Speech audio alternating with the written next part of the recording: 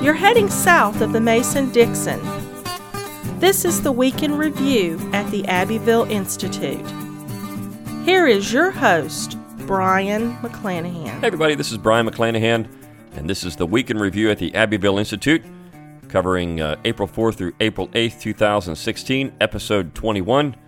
We had a pretty interesting week at the Abbeville Institute, so got a lot to talk about. We're going to start this week with a pretty familiar theme with our material, and that would be the PC attack on the South, which we've covered in a couple of conferences. And then we're going to talk about some Southern culture, and then we're going to look at a couple of political issues and how the South fits into that. So before we begin, though, let's make sure that everyone remembers we have a summer school coming up, June 12th through 17th, 2016. Details are available on our website, but I think it's going to be a very good summer school. It is our 14th summer school, so we've been around doing this for 14 years, but the topic is the Southern tradition and the renewal of America, and what does the South have to offer America? Why should people pay attention to the Southern tradition today? I think this is something that we really need to hammer and talk about. The South is America. And that actually, if you look at current events, something that did happen this past week that really shows that was the popular singing contest on television, the last season of the show American Idol, which has been going on almost as long as the Institute's been around, 15 years. And as usual, the South wins the contest. In fact, if you look at the last 4 contestants, they're all from the South. 2 from Mississippi, 1 from Louisiana, and 1 from Texas. And the winner, the last 2 were from Mississippi. So, again, the South is America. People just don't realize this, but it's true. And unfortunately, we're in such a hysterical time that anytime you say that you're in favor of the South, this almost brings immediate consternation from the general public at large. But if people just realize, and this is something that we have to, a very positive affirmation of what the South is and the Southern tradition, and what's valuable in the Southern tradition. Just saying you like the South, there are so many great things about the South, politically, socially, culturally, that the South can show America in leading the way, that I think we need to start talking about this, being very positive. And it's not always arguing about the war or about the context of the war. I think that turns people off a lot of times. So remember, the South is 400 years. The Southern history is 400 years, starting with Jamestown in 1607 and moving forward. And so we have to remember that when we start talking about the South. Be very positive about it.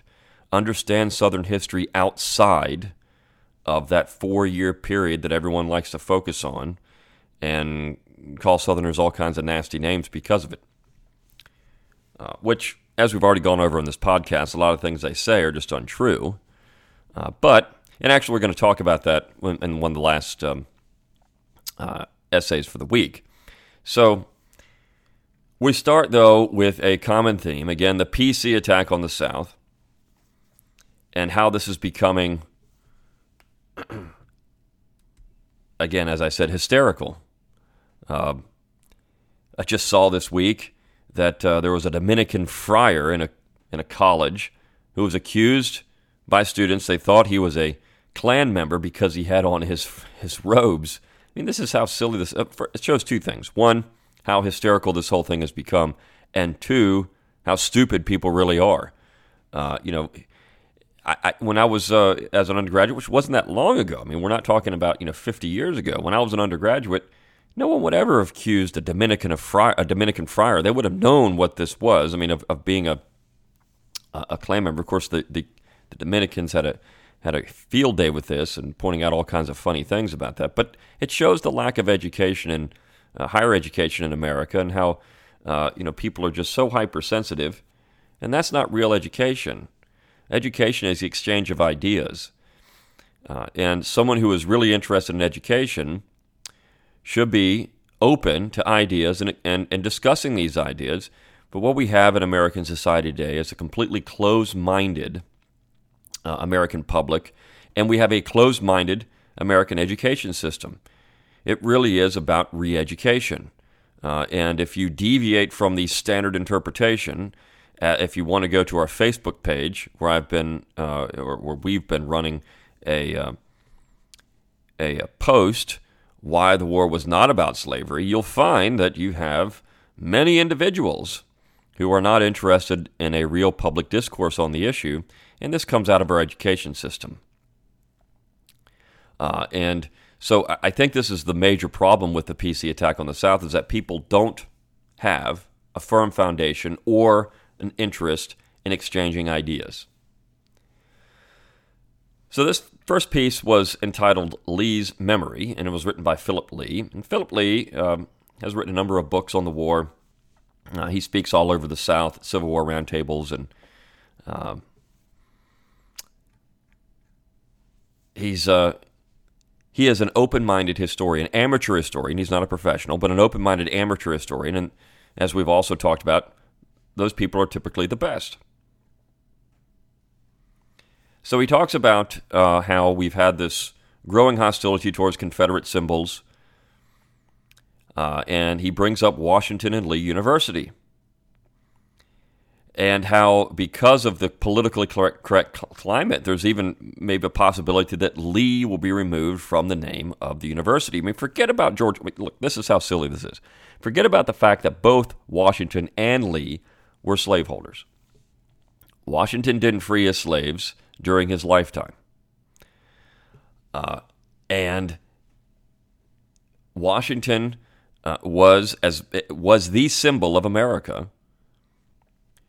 for the first 80 years of its history until the war, and Lincoln became the symbol of America. And hopefully it will be published, but Dr. Livingston, the president of the Institute, is writing a book about the symbolism of Washington and Lincoln, and how Lincoln becomes the symbol beginning in the 1860s. He says that, this is a possibility, but no one has proposed this yet, but he thinks it's coming.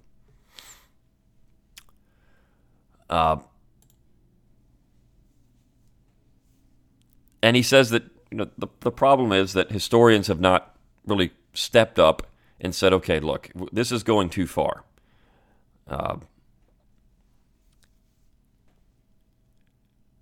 Now, he does say, others who think that the disdain is excessive lack the will to speak out due to the prevailing opposite sentiment among their peers and the public. So he says if this actually was proposed, he doesn't think that anyone would speak out against it. And he says, quote, it takes courage for historians who have spent years earning the favor of others to express a contrary viewpoint because it may adversely affect their popularity, reputations, and book sales. And he's true. This is very true. He's correct about that. People are cowering because they don't want to be called a quote-unquote neo-Confederate. Or they believe that because of the general public sentiment that if you say anything positive about the South, well, you're just a racist, or you believe in slavery. Well, we know this isn't true, but this is what people will say. Again, go look at the Facebook page and see the comments that are under that post, why the war was not about slavery, and see what people are saying. It's hysterics. People are so hypersensitive they can't even discuss an issue reasonably and intellectually. And he says, nonetheless, Mississippi and Shelby Foote set a good example of such pluck 50 years ago in the afterword of the second volume of his 3-volume Civil War narrative. And this is Foote's quote.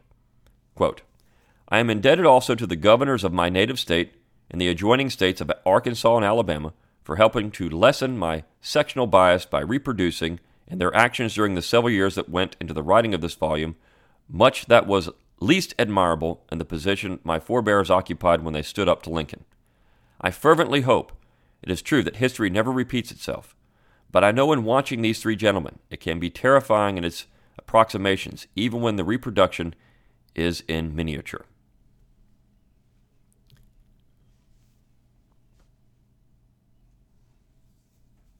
And he goes on to say, Washington and Lee would not be the admired school it is today without Lee's legacy.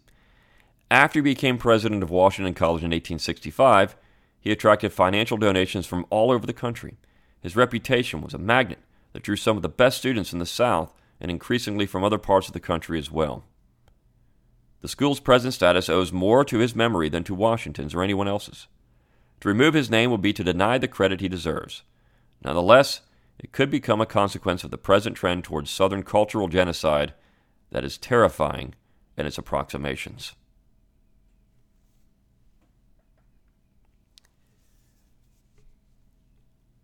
So, there are people that have PhDs, there are people that are historians, whether they're professional or not, like Philip Lee, who are willing to take a stand and say, okay, enough is enough. But we need more of them. And we're trying, but we need your help in that. Remember, fighting back PC attacks in the South is fun, but it isn't free. So please, I didn't make a pitch at the beginning of the podcast, but please remember to make a tax-deductible contribution to the Abbeville Institute. It will help us keep the podcast going, the website running, the conferences going, the educational opportunities. It'll help us do all these things, keep the lights on, and help us try to beat back this PC attack in the South. All we can do is try. All we can do is put the material out there, and we will find converts. All the time we get very nasty comments from people, but we also get a lot of positive comments from people that said, look, I didn't even know this existed. I didn't know there was anyone who thought like me. I didn't know. Or I once thought the other way, and you have opened my eyes to something else. So, there are very few people willing to stand in the breach. There are very few people left. But I think we can get more if we're willing to stand up to these things. So, the next piece, again, focused on this particular issue, and I wrote this piece. Its title is At Arlington, and it's about the poem by James Ryder Randall, At Arlington. And I will read this poem. It's not very long. But the beginning of this piece was a little discussion about the PC attack on the South. And it was stimulated by something that someone had sent me from a piece in Time magazine by James McWhirter. And James McWhirter is a Lincoln apologist. He is one of the editors of the Lincoln Papers. And he wrote this piece about the Maryland state song, Maryland, My Maryland. And so, if you don't know, that song, which it's been under attack before, but now there's a real push by the Maryland legislature to change the words of the song, to actually substitute a different version of the song. Keep the song the state song, but use different lyrics. And the funny thing about this particular piece by McWhirter is he says, Maryland, My Maryland is a dissident song. And he uses that word dissident. It's dissident. Well, I agree. I say this is true if using the standard definition of the word, opposition to official policy, especially that of an authoritarian state. And I point out anti-Hitler Germans were dissidents. George Washington, Thomas Jefferson, Sam Adams, and the rest of the founding generation were dissidents. Anti-Lenin and anti-Stalin Russians were dissidents. Demonstrators at Tiananmen Square in 1989 were dissidents. And so I say it seems dissidents are usually those on the right side of history. Obviously, McWhirter disagrees. But he also says some really stupid things. That's stupid. But he says some other stupid things in this piece. He says, because the song is pro-Confederate, it is also, quote, pro-slavery and pro-secession. Now, I do agree Maryland, My Maryland is pro-secession. Randall was openly for Maryland secession. But pro-slavery, there's not a word in the song dedicated to the institution. And even if it is pro-secession, so what? This would be opposition. McWhirter would be opposed then to free thinking and self-determination. And I give a quote from Abraham Lincoln in 1848. This is Lincoln's words. Quote, any people, anywhere, being inclined and having the power, have the right to rise up and shake off the existing government and form a new one that suits them better. This is a most valuable, a most sacred right, a right which we hope and believe is to liberate the world. That's Lincoln in 1848. Of course, he had a different tune in 61.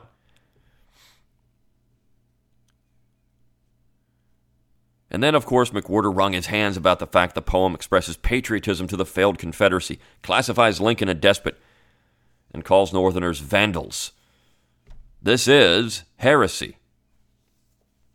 And of course, if you believe these things, you must be silenced. Lincoln was a despot, though, and Northerners did vandalize the South, so these things are true. So this is the stuff that's out there that, in Time magazine, you never would have seen this 60 years ago. But it's there now, and this is what we're facing. Now, Maryland, My Maryland made Randall famous, but he thought his best poem was At Arlington. And when I read the poem, including the annotation at the beginning of the poem and why he wrote it, it is so good. And there's a part in the poem about bayonets forcing women away from the graves, the Confederate graves at Arlington. And make no mistake, the bayonets are not there anymore. But current efforts to cleanse the American landscape of all things Confederate is a modern reconstruction. And McWhorter and others are demonstrating that the point of all of this is not really to make us feel better about the past, to heal the wounds of the past for different groups in American society, but it's to erase opposition to authoritarianism and self-determination. Or it's to erase self-determination, ultimately. The ideas of it. It's dissident.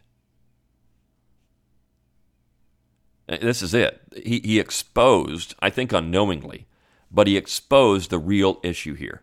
It is, they want you to conform, assimilate, or we will force you to assimilate. You must think like we think. And anyone who doesn't needs to be called out and purged. This is Stalinesque. That's what political correctness is. That's what this piece is, whether McWhorter realizes it or not. And he says, all I'm interested in is putting it in the history books. We'll still read it in the history books, and then we can laugh at it. And this is, I open my talks about the war, and I give a talk, and I'm such an educated, erudite individual. I make these talks, and I bring out this poem, and then I pause. And I read the lines, and then I pause. And people, they laugh at these silly Southerners who would think such ridiculous things. Now, Lincoln's a tyrant. I am so smart. This is David Blight standing up in his Yale classes and saying the same thing. Yes, I am so intelligent that I am called to get on the radio all over the United States, and I tell these backwards hayseeds that the war was all about slavery, and these people just need to know how smart I am. And McWhorter needs to tell people how smart he is. He's so smart, he makes people laugh at this silly. Can you believe these silly stuff? This is dissident.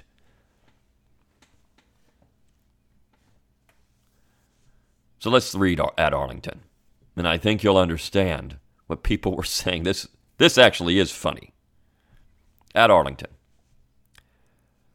by James Ryder Randall. On the day that the graves of the Federal soldiers buried at Arlington were decorated, in 1869, a number of ladies entered the cemetery for the purpose of placing flowers on the graves of 30 Confederates. Their progress was stopped by bayonets, and they were not allowed to perform their mission of love. During the night, a high wind arose, and in the morning, all the floral offerings that had been placed the day before upon the Federal graves were found piled upon the mounds under which reposed the 30 Confederates. The broken column, reared in air to him which made our country great, can almost cast its shadow where the victims of a grand despair and long, long ranks of death await the last loud trump, the judgment sun, which come for all, and soon or late will come for those at Arlington. In that vast sepulchral repose, the thousands reap from every fray, the men in blue who once uprose in battlefront to smite their foes, the Spartan bands who wore the gray. The combat o'er, the death hung done, in summer blaze or winter snows, they kept the truce at Arlington. And almost lost in myriad graves of those who gained the unequal fight are mounds that hide Confederate braves, who reck not how the north wind raves in dazzling day or dimmest night over those who lost and those who won. Death holds no parley, which was right. Jehovah judges Arlington. The dead had rest. The dove of peace brooded o'er both with equal wings. To both had come the great surcease, the last omnipotent release from all the world's delirious stings. To bugle deaf and signal gun, they slept like heroes of old Greece beneath the glebe at Arlington. And in the springs benighted rain, the sweet May woke her harp of pines, teaching her choir a thrilling strain of jubilee to land and main. She danced an emerald down the lines. Denying largesse bright to none, she saw no difference in the signs that told who slept at Arlington. She gave her grasses and her showers to all alike who dreamed in dust. Her songbirds wove their dainty bowers amid the jasmine buds and flowers, and piped with an impartial trust. Wastes of the air and liberal sun, their guileless glees were kind and just to friend and foe at Arlington. And mid the generous spring, where there came some women of the land who strove to make this funeral field of fame, glad as the May God's altar flame, with rosy wreaths of mutual love, unmindful who had lost or won. They scorned the jargon of a name, no north, no south at Arlington. Between their pious thought and God stood files of men with brutal steel. The garlands placed on rebel sod were trampled in the common clod, to die beneath the hireling heel.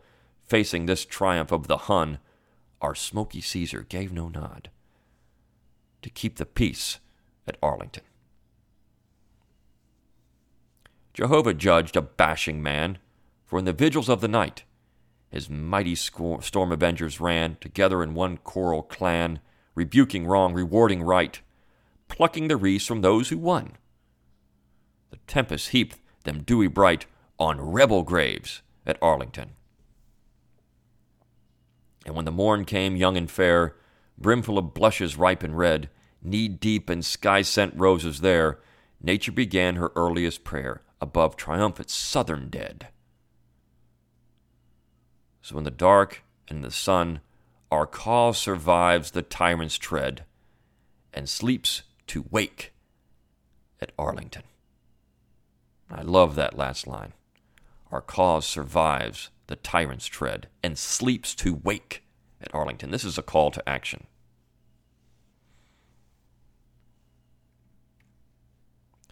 On Wednesday, we ran a piece, another series, and Clyde Wilson sang By Our Four Southerners, Part 30. So we've been doing this for a while. And a couple of interesting quotes here. One by Clyde himself. There's plenty of good history available to us. It is our job to make it known. And one funny one by Pat Conroy. He just died. It's impossible to explain to a Yankee what tacky is. They simply have no word for it up north. But my God, do they ever need one. And it's fitting that we ran a piece by Fred Reed this week. And he says, quote, television was wholesome, sterile, and not very informative. Superman jumped out of windows to promote truth, justice, and the American way, then thought to be related. Of course, this is Fred Reed on the 50s. So let's talk about Fred Reed. We ran a piece, Why They Hate Us, and this was originally published at his website, which is fredoneverything.org. It's a very funny website. But he wrote this a couple of years ago, and he said, a frequent theme nowadays is why do they hate us? Meaning, why does so much of the world detest the United States? The reasons given are usually absurd. They hate us for our freedom or democracy. They hate us for our cultural superiority. They hate us because we are wonderful. No, he says, actually the reason is simple, if unpalatable. They hate us because we meddle and have meddled. They hate us because we are the most murderous nation on the planet. They hate our insufferable smugness. And he begins by saying, people remember slights. They may not remember them as they actually happen, but they remember them. The Civil War ended in 1865, the federal occupation in 1877. Yet today, many Southerners are still bitter, to the point that their emotional loyalty is to the South, not to Washington. Silly? Yes. If you're from the North, grievances matter more to the aggrieved than to the aggrievers. And so then he begins a long discussion of all the things the United States has done in foreign policy over the years that cause hate. The CIA has a word for this. It's called blowback. And there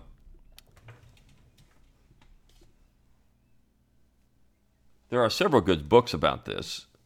One that was written not too long ago, entitled Overthrow, and I can't recall the author. I thought I had the book behind me here on my bookcase, but it's very good. Overthrow is the title, and it gets into this particular issue, and it goes through the long history of American imperialism that most people don't want to admit is what we have, imperialism.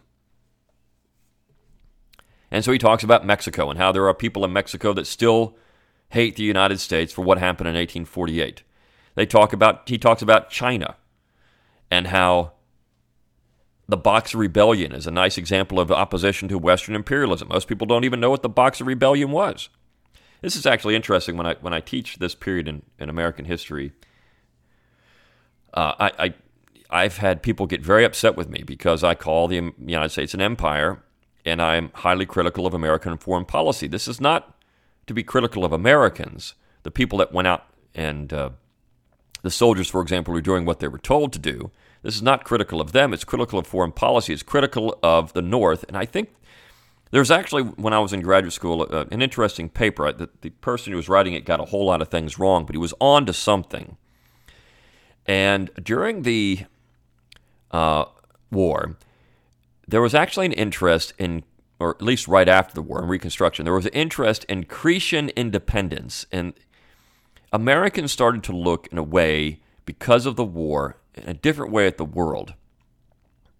When the war shifted for some to a holy crusade to help downtrodden people, and of course those downtrodden people were black Southerners, they thought they were doing a moral justice to these people and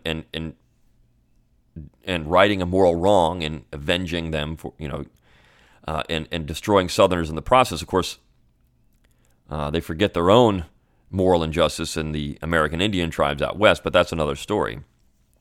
They shifted their goal to looking at other parts of the world and liberating other peoples. And that's how much of this stuff was sold. We have to liberate the Cubans. We have to liberate the Filipino people. We have to liberate the Cretan people. But the real motivation was none of that.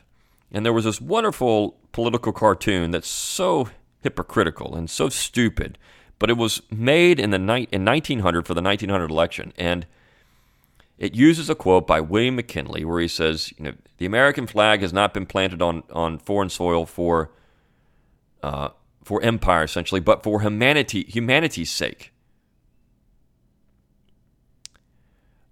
which is so untrue. We weren't interested in China for helping out poor, helpless Chinese. We were interested in China so we could get markets. We weren't interested in stopping communism in Southeast Asia. I mean, some were interested just in stopping communism, but for the most part, this is some type of broader agenda to have more influence in Southeast Asia.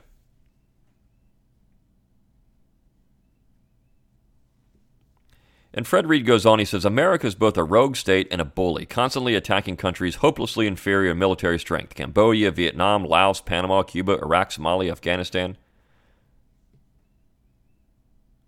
And he says, civil rights, the U.S. has more people in prison than any other country. Many of our cities are festering slums. The world saw the victims of Katrina. Morality, the country is rife with drugs, crime, sex, culture, and education. American students are annually shown to be inferior to those in Thailand, Hungary, Singapore, and so on. America is tasteless and sordid. Look at the movies.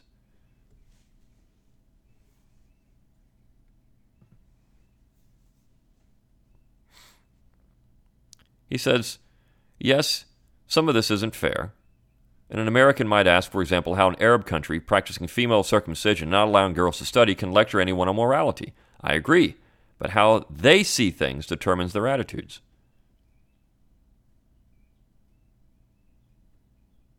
In Google Images, search Abu Ghraib. You will see American Army women grinning as they torture and humiliate Arab men. They are having a wonderful time, and the whole world can see those pictures. This was American policy. As I said, it's the foreign policy. Low-ranking girl soldiers did not undertake this kind of thing without approval from command. The general in charge was a woman. Torture is still American policy. Stalin did these sort of things. So did Adolf. So did Pol Pot. And so does the United States. Other countries know it.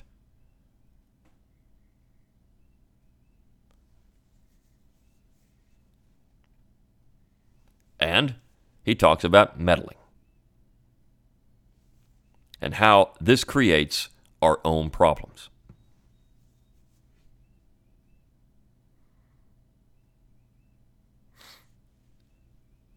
So then he asks a question, why do we not behave more sensibly? Americans are obviously not stupid people. Dummies don't build Mars rovers. Yet we seem to have a wanton, almost genetic non-grasp of how others think, which means that we can't predict what they will do. Often Americans just don't care what others think. This, of course, plays into the hands of Hugo Chavez and Osama bin Laden. And he closes, that's why they hate us. We meddle. And I think beginning this piece, and it goes back to Reconstruction, it goes back to the period before the war. This is Yankee.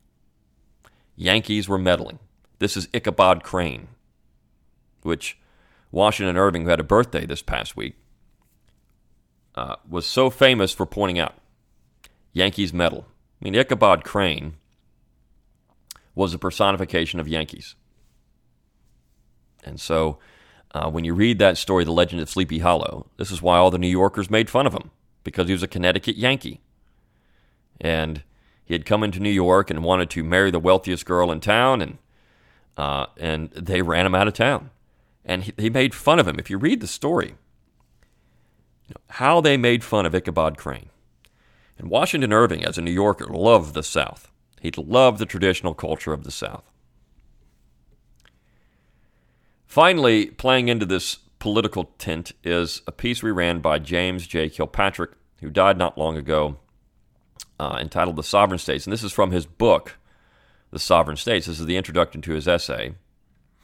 And it's not long. It's an essay to his book, I should say. And I think it's a wonderful call to action. And something that the Institute is doing now in talking about the real basis of American political history. And so I'm going to read a lot of this essay because I think it's really good. And he begins, among the more melancholy aspects of the genteel world we live in is a slow decline in the enjoyment that men once found in the combat of ideas, free and unrestrained. I mean, my gosh, he wrote this in 1957. He could write it today. Competition of any sort indeed seems to be regarded these days in our schools and elsewhere as somehow not in very good taste. The curious doctrines of the Fair Trade Act, vigorous salesmanship is unfair, and retailers are enjoined against discommoditing their fellows. Mr. Stevenson's criticism of the administration's foreign policy during the last presidential campaign was not that the policies were so very wrong, they were not bipartisan. With a few robust exceptions, our writers paint in pastels. Our political scholars write a sort of ruffled sleeve, harpsichord prose. We duel with soft pillows or with buttoned foils. Our ideas have lace on them. We are importuned to steer with moderation down the middle of the road. These chamber music proprieties I acknowledge simply to say now that the essay which follows should not be misunderstood. May it please the court, this is not a work of history. It is a work of advocacy. The intention is not primarily to inform, but to exhort. The aim is not to be objective. It is to be partisan. I plead the case of states' rights.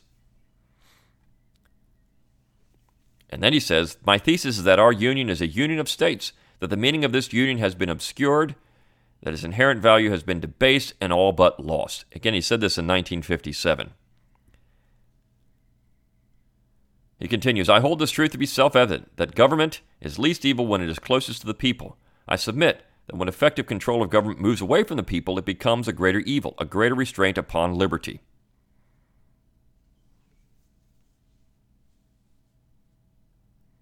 My object My object is not to prove that the powers and functions of government have grown steadily more centralized, more remote from the people, for that proposition requires no proof. It requires only that one opens one's eyes. Rather, my intention is to plead that the process of consolidation first be halted, then reversed, toward the end that our federal government may be strictly limited to its constitutional functions and the states may again be encouraged to look after their own affairs, for good or ill.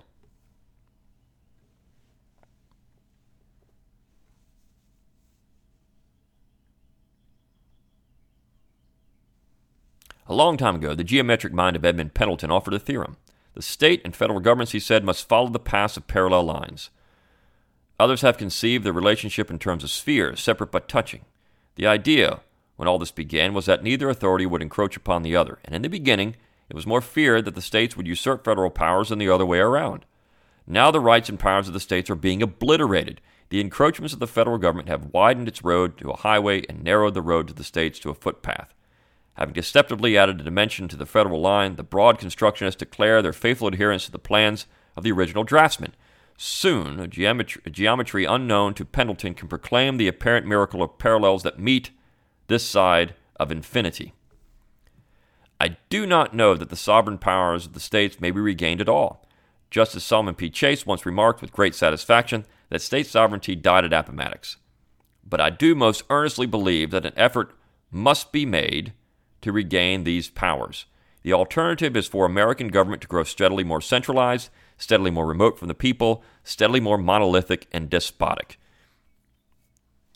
And of course, we talked about in the Abbeville Institute how America is too big. I mean, if you go out to our YouTube channel, there's a wonderful little video on that. Is America too big? This is exactly what Kilpatrick is saying in 1957. Only the states themselves can make the effort, which is to say only the people of the states. If the citizens of Virginia as Virginians, or Texas as Texans, or Iowa as Iowans insist upon a strict obedience to the spirit of the 10th Amendment, can the federal juggernaut be slowed. Only if the people evidence a determination once more to do for themselves can the essential vitality of a responsible and resourceful society be restored. I do not despair, he says, so long as the I-beams and rafters of the Constitution remain undisturbed, the ravages of federal encroachment may be repaired. A latent yearning for personal liberty, an inherited resentment against the authoritarian state, a drowsing spirit of independence, these may be yet awakened. But again, the states as states will have to do it, he says. It will not be easy. In many influential quarters, it will not be popular. It is a sweet narcotic that centralists sell. Yet there is still high example to be found in what the states have done before to preserve their identity. They have not always been spineless. In times past they have resisted, now successfully, now unsuccessfully, but even in their failure something has been gained merely in the assertion of state convictions.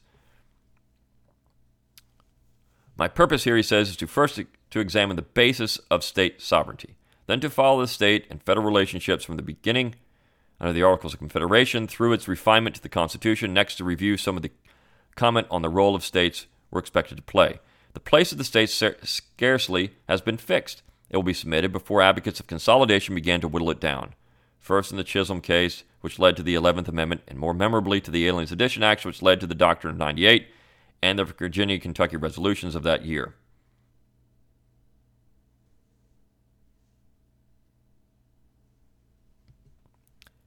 It is proposed to follow this doctrine of the states' right to interpose in its various forms and applications down through the years, with particular emphasis upon the dangers of judicial encroachment and the need for state resistance against it.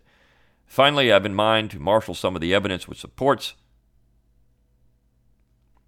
the case for the South in its immediate conflict with federal authority, and to review some other recent events that seem to me usurpations of the state's reserved powers. So much, then, for the plan of this book. The political heirs of Alexander Hamilton and John Marshall will not care much for it. And that's true. So Kilpatrick was writing this in 1957, but much of this could be said today. I mean, here we are, 60 years later almost, and the same thing is going on, but even more so. The United States has become more centralized. Every issue is a quote-unquote national issue. The states have become completely emasculated. And some of this, people don't realize how Richard Nixon did a lot of this in his New Federalism. This was an ingenious creation Nixon came out with an idea that, well, we're going to call it federalism. What we'll do is we'll block grant money back to the states. The states, it was their money to begin with, but yet our wise overlords in D.C. were saying, here you go, you're going to get this money back, but we're going to tie all kinds of mandates and strings to it and how you can spend it. That's really just the general government telling the states what they can and can't do with their own money. And so the key to all of this has always been getting off, as Kilpatrick called it, the narcotic of centralization. Getting off the cash drip. Gaining independence for the individual. Once individuals become independent, then the states can become independent. Then the political communities can become independent. If you are not independent, if you're addicted to the cash, you're never going to be able to resist.